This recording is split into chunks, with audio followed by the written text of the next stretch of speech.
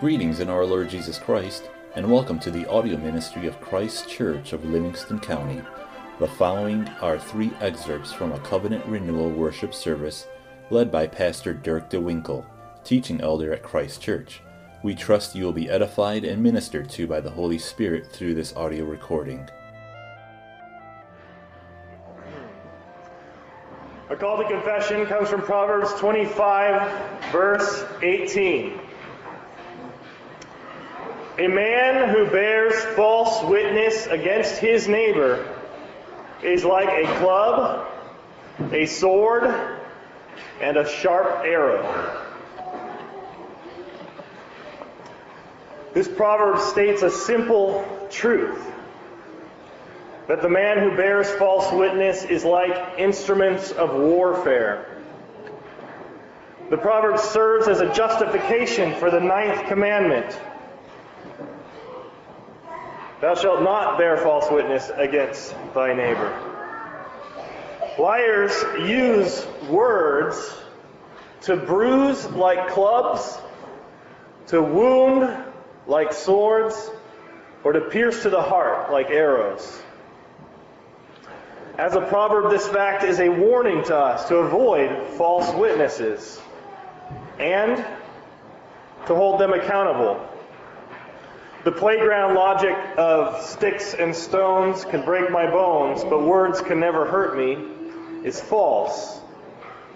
We live in a culture that has bought into that lie, though. People don't think before they talk, and they justify falsehoods as no big deal. It's just words. Admission of guilt and retraction is belittled. Did you ever read the retractions or the clarifications in the newspaper? They show up several days later, 4 or 5 pages in the small print. And because we have refused to demand integrity and honesty in society, and that combined with our modern technologies, our ability to proliferate words, we have a proliferation of falsehood and lies. Anybody with an opinion on anything is welcome to post it up on the internet, on Facebook or a blog or Twitter. And to be sure, there are people who love to swing verbal clubs and shoot verbal arrows. And the sad thing is that even though our culture buys into the lie that words will never hurt me, these violent words, these violent actions often hit their mark. Because the lie is not true, and God's word is true. Slander and gossip destroy reputations. They destroy friendships, businesses, communities, and lives. Some of these effects are grotesque and obvious. There are young people who have been so destroyed by words that in despair they commit suicide. Most of it is far less obvious, but even so, it still destroys the peace and health of our culture. We, as wise Christians, as wise believers, the first thing we are called to do is to recognize this as destructive and evil, and to repent and refrain from participating in it. God tells us very clearly in Scripture that He hates lying tongues, false witnesses, and those who sow discord. Proverbs 6, verses 16 through 19.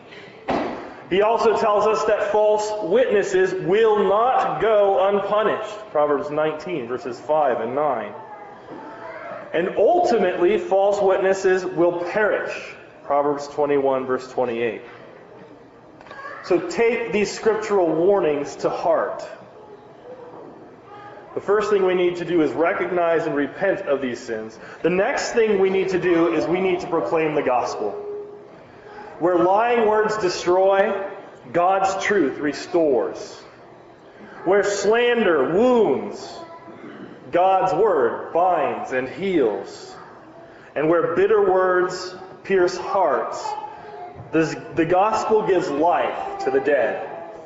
And the gospel is this: Jesus died for your sins if you will repent and believe on Him. This reminds us of our need to confess our sins. So if you are willing and able, please kneel.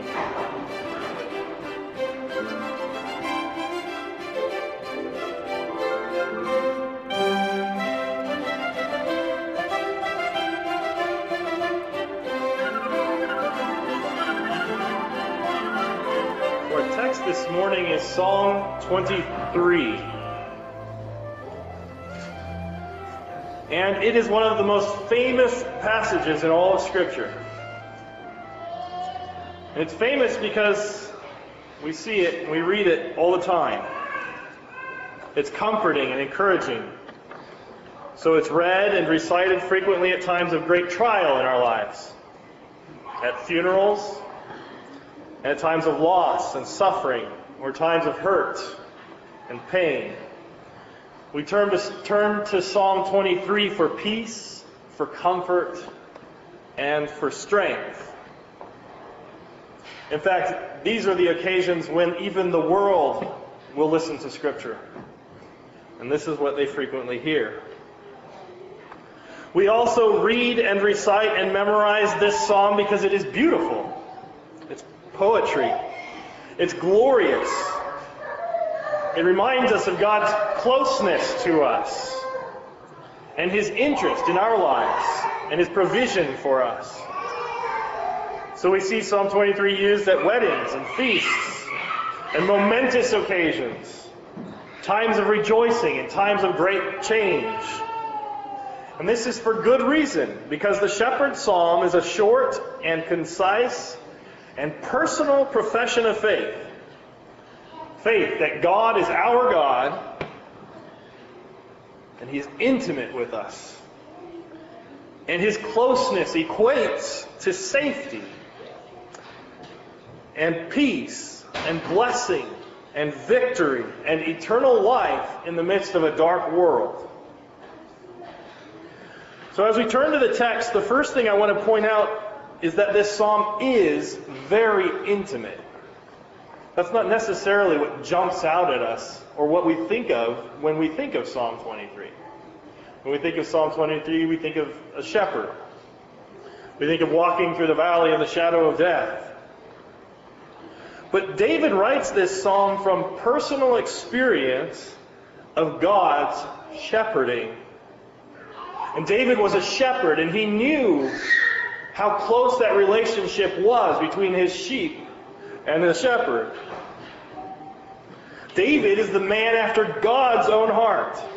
And one thing that's very clear about this is that David sees himself as extremely close to God. Every verse of the 23rd Psalm has God and me in it. Every verse talks about me and God. What God's doing and what I'm doing. How we're responding to each other. How we have relationship with each other. Every verse is about our close relationship with Him.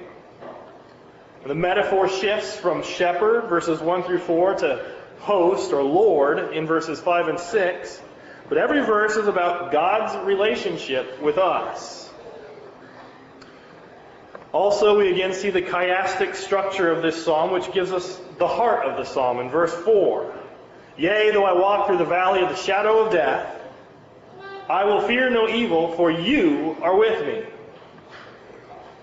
me. You get that? We're walking through the valley of the shadow of death, a dangerous and scary place. But God is with us. His intimacy, He's there. And because He's there, we need not fear. Because we have intimacy and closeness with God. Because God is Emmanuel. God with us. We need to fear no evil. And this boldness and confidence is the fruit of the nature of God's relationship with us. He's my shepherd, and I trust in Him. Verse 1. The Lord is my shepherd, I shall not want.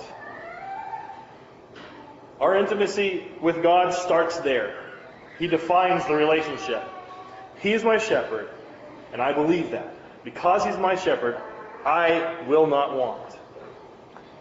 And because of this relationship, God provides for us. Verse 2. He makes me to lie down in green pastures. He leads me beside the still waters. These are the needs that sheep have. God gives us what we need, food and drink, the means for life and health. He provides richly for us. And a necessary part of that provision is redemption and direction. Verse 3. He restores my soul. He leads me in the paths of righteousness for His name's sake. Now in this verse and the next verse, we see in particular this double meaning that David fills this psalm with. So there's double meaning in this. He restores my soul. He leads me in the paths of righteousness for His name's sake. For sheep, this would point to the refreshing or the reviving of their spirits, as the sheep can get worked up. They can get frantic. And sheep are known to do that. But the shepherd calms them and assures them. He restores their souls. And it also points to the shepherd's leading them. He guides them down right paths, down safe paths. And the second meaning, the double meaning part here is for men. For me, He restores my soul. He leads me in the paths of righteousness. It means that God makes things right with me. When I have turned from Him, He calls me back and provides redemption in Jesus Christ. Likewise, He leads us in the paths of righteousness. These are the safe paths, the ways that we might walk in wisdom and grace, secure from danger. And that's what the next verse is concerned with. The heart of the psalm. That perfect intimacy casts out fear of danger.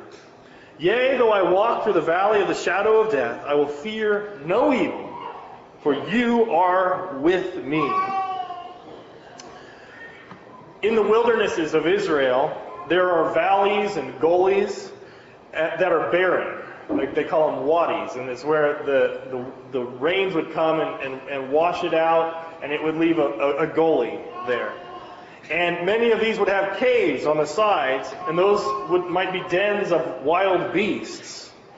And they were dangerous places to travel in the wilderness because they weren't guarded. You're out in the wilderness. You weren't in the middle of civilization. And they were dangerous for both man and sheep. For the shepherd and his flock. Man and beast was at danger because of these dangerous places. Yet it would occasionally be necessary to travel through these paths, these dark valleys of the valley of the shadow of death is a picture of that. The sheep with the shepherd are safe there, but without the shepherd, the sheep are in grave danger. And David claims for himself fearlessness as he walks through the valley of the shadow of death, which is life here on the earth. He claims fearlessness because God is his shepherd. He believes that God loves him. He knows that God is close to him. He knows that God will deliver him from Goliath the way that God delivered him from the bear and the lion. God is with David. And because God is with David, he walks in dangerous places. And he knows that God is with him. And he's safe in God's hands. The end of verse 4 brings up the tools of the shepherd's trade. And indirectly it recalls the restoration and leading of verse 3. So we're coming back from our chiasm now. But the end of verse 4. Your rod and your staff, they comfort me. So the rod was the staff of the shepherd was the tool of the shepherd's crook, if you will. It was a long stick, long, stout, hardy stick. And he would use the rod to protect the sheep from danger, and the staff he would use to lead the sheep down the right paths. So he'd use the rod to beat off the enemies, and he would use the staff to guide the sheep this way, not that way. For men, the rod of God defends us. The Lord crushes our enemies, the devil, the world, and our own flesh. God's rod breaks them down. The fact that our own flesh is one of our enemies means that God's rod works both outwardly and inwardly. Outwardly towards the devil and the world, and inwardly the Lord disciplines those whom he loves. God's staff for men, that's his rod. God punishes our sin. He causes us, he brings discipline to us, and he delivers us from enemies. And then his staff for men is his guidance of our souls. He gives us wisdom. He gives us his Spirit. He writes his law on our hearts by means of his Spirit. And the text of Scripture guides us in the paths of righteousness. It keeps us on safe paths. And because of these things, because of his rod, and because of his staff, we are comforted. Thy rod and thy staff, they comfort me. And in this comfort, God richly provides for us. Verse 5. You prepare a table before me in the presence of my enemies. You anoint my head with oil. My cup runs over. Here the metaphor switches to a host or a lord. In the Eastern societies, the host, when he prepared a table for his guest, he took ownership for the protection of his guest. And hospitality was a big deal in Eastern cultures because of this. It's about intimacy. It's about fellowship. It's about identifying with each other. So he leaves the metaphor of shepherd and sheep and moves to a host. And this is obvious because sheep don't use tables, they don't put oil on their heads, and they don't have cups. So the metaphor switches, but this is the fulfillment of the provision that's anticipated back in verse 2. This is God leading us beside quiet waters and bringing us to green pastures. God banquets us well. He does it here on the earth, in the midst of enemies, in the midst of detractors, in the midst of evil. He prepares a table for us. He anoints our heads, and he fills our cups. So because he's our close and intimate God, we eat and are satisfied. And there's nothing that our enemies can do to take the feast from us. God has given it to us, and it is ours. We're under his protection. We're under his blessing. And thus he's prepared for us a party. That's what the anointing of the head with oil is all about. It was preparing for a feast. It was getting all dressed up for a party, rejoicing in excess, an overflowing cup. Access and rejoicing are God's means of blessing his people. This should call to mind for us the doxology of Paul in Ephesians chapter 3, starting at verse 14. For this reason I bow my knees to the Father of our Lord Jesus Christ, from whom the whole family in heaven and earth is named, that he would grant you, according to the riches of his glory, to be strengthened with might through his Spirit in the inner man. So Paul's praying that they would be blessed according to the riches of Christ's glory.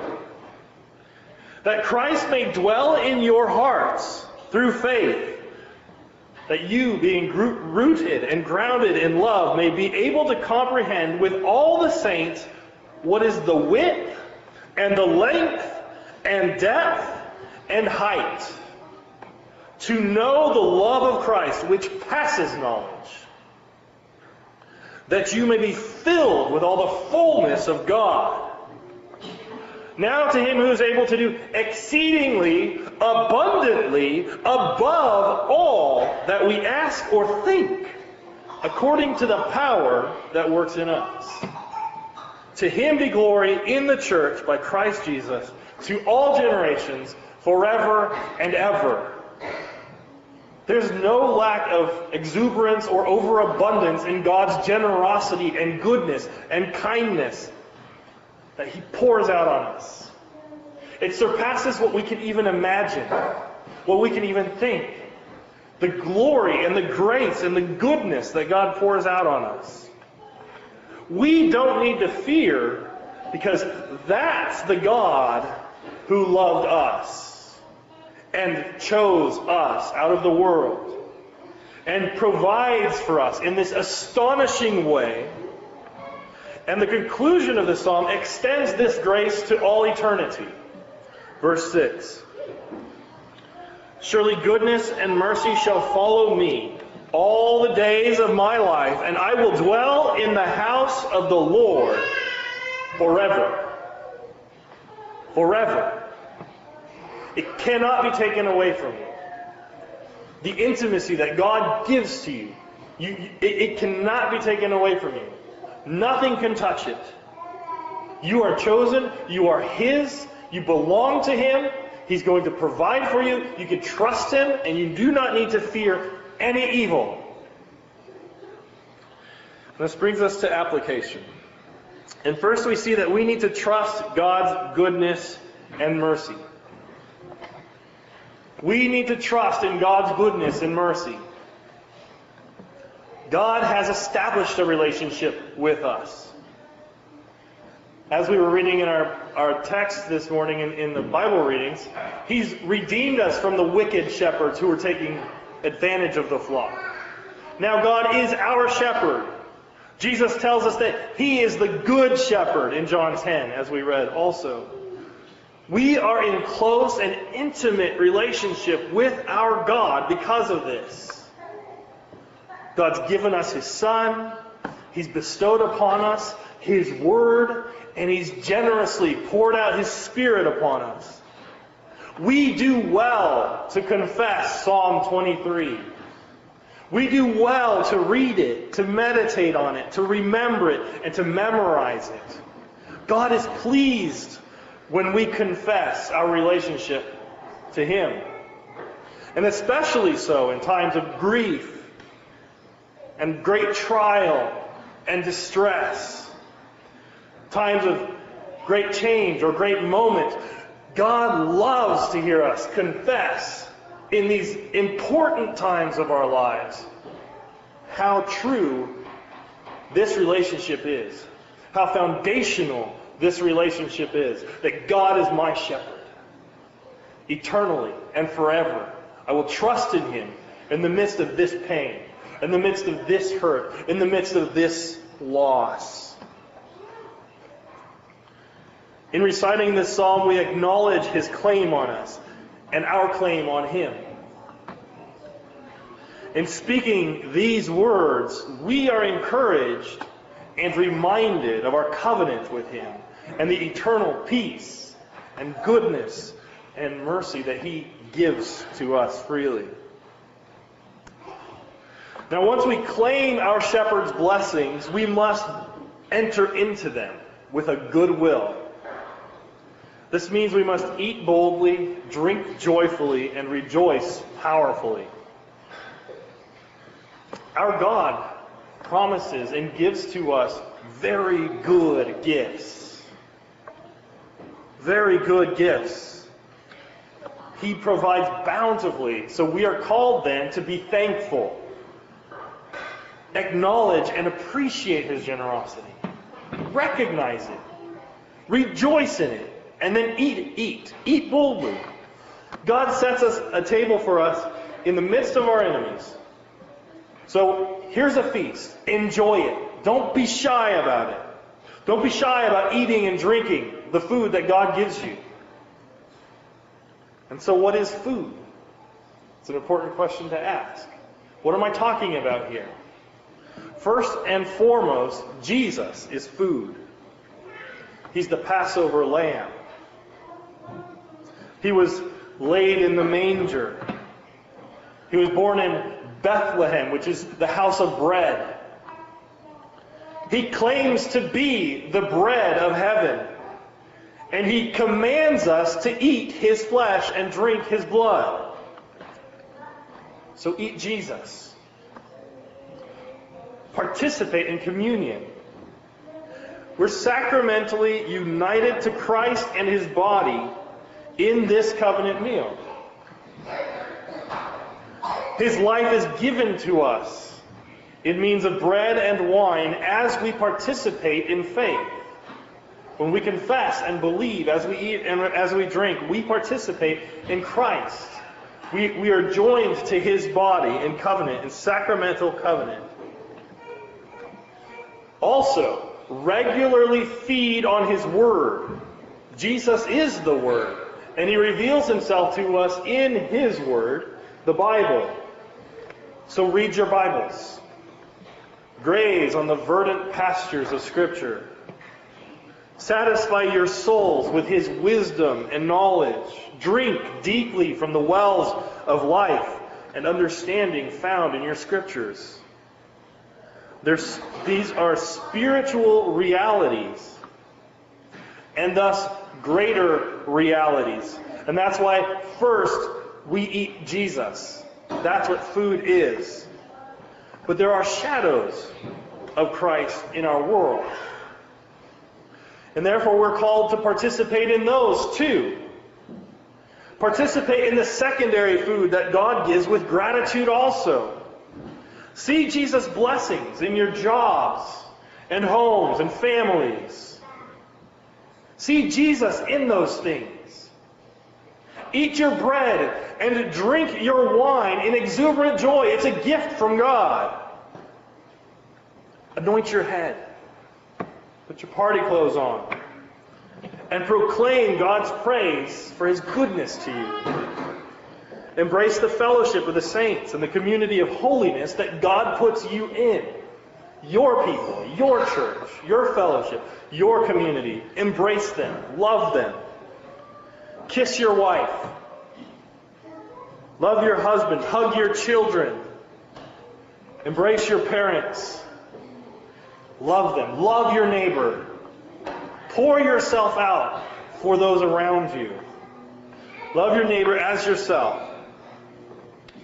This kind of boldness and obedient gratitude is the means that God uses to overcome our enemies. It heaps coals of burning fire on their heads as they see us expressing the gratitude that Paul tells us they know they owe, but refuse to give. Our faithfulness and obedience in gratitude furthers the gospel. So after we confess, and after we eat and rejoice in gratitude, after we participate in this intimate and joyful relationship with God, we find comfort in his correction and guidance. So accept his correction, seek his guidance, and know his peace. Because God does have peace for us. He's provided a way for us to come into his presence. Jesus paid for your sins and my sins on the cross. He provided a way for you and I to meet God. He's atoned for our sins. He's bought us with a price. And we belong to him, just like the sheep belong to the shepherd. Now this belonging means that we must humble ourselves to his discipline. Sheep aren't known for being particularly wise. Sometimes the rod must be used to prevent us from hurting ourselves. And it's always better to learn wisdom by willing submission to God's revealed will, following the paths clearly laid out for us in Scripture. But regardless of whether we're experiencing God's rod or his staff, we belong to him. We are his. And we can know His comfort in both His rod and His staff. There's comfort for us in submitting to Him, to His correction, and submitting to His faithful leadership. And this has the added benefit of glorifying Him. We do this for His name's sake, according to verse 3. He restores my soul. He restores my soul. He leads me in the paths of righteousness for His name's sake. So, because we submit to Him, because we are sanctified in Him, and we become holy, we glorify Him. And that gives us boldness. Despite overwhelming odds and horrific evil. Because we know that we are in His good grace.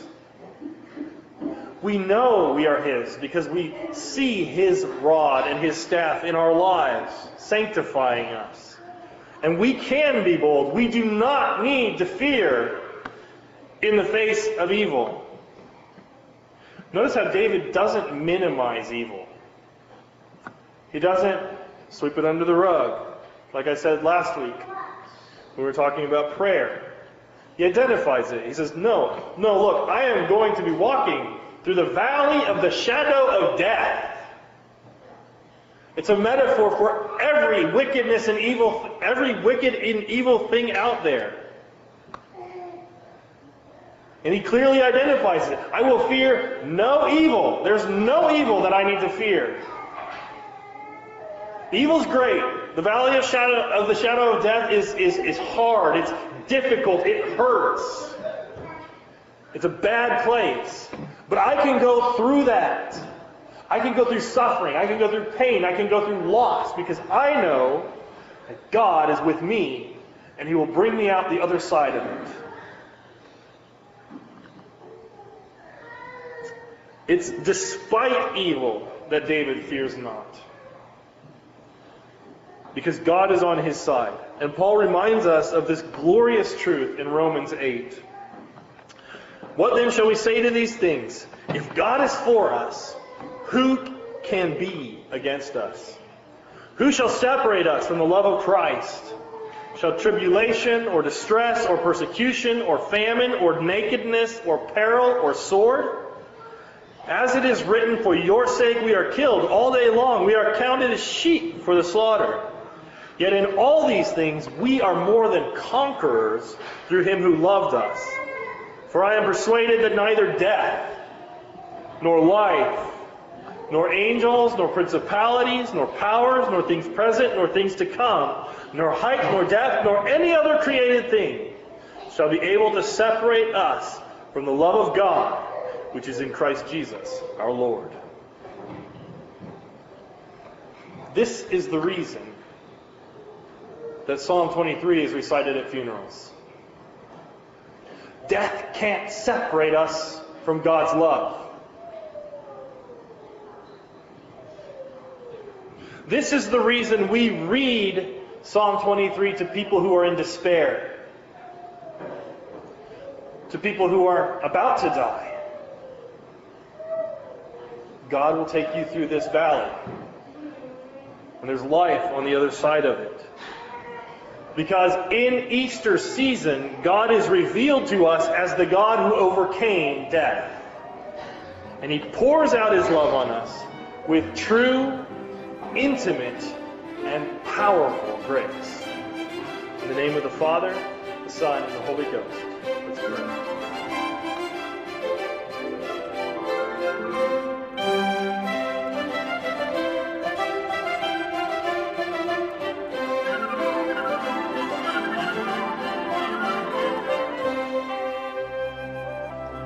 As we heard in our message today, Jesus Christ is our food. And we are commanded to eat and drink boldly because God's promises are great and they are true. This meal is one of the many means and one of the primary means where God's intimacy is communicated to us. His promise is for you and for me. And as surely as you eat and drink, believing and remembering Jesus' salvation accomplished on your behalf in faith, all this is yours, and you do not need to fear any evil, but rejoice and give thanks and praise God. Christ's body, broken for us.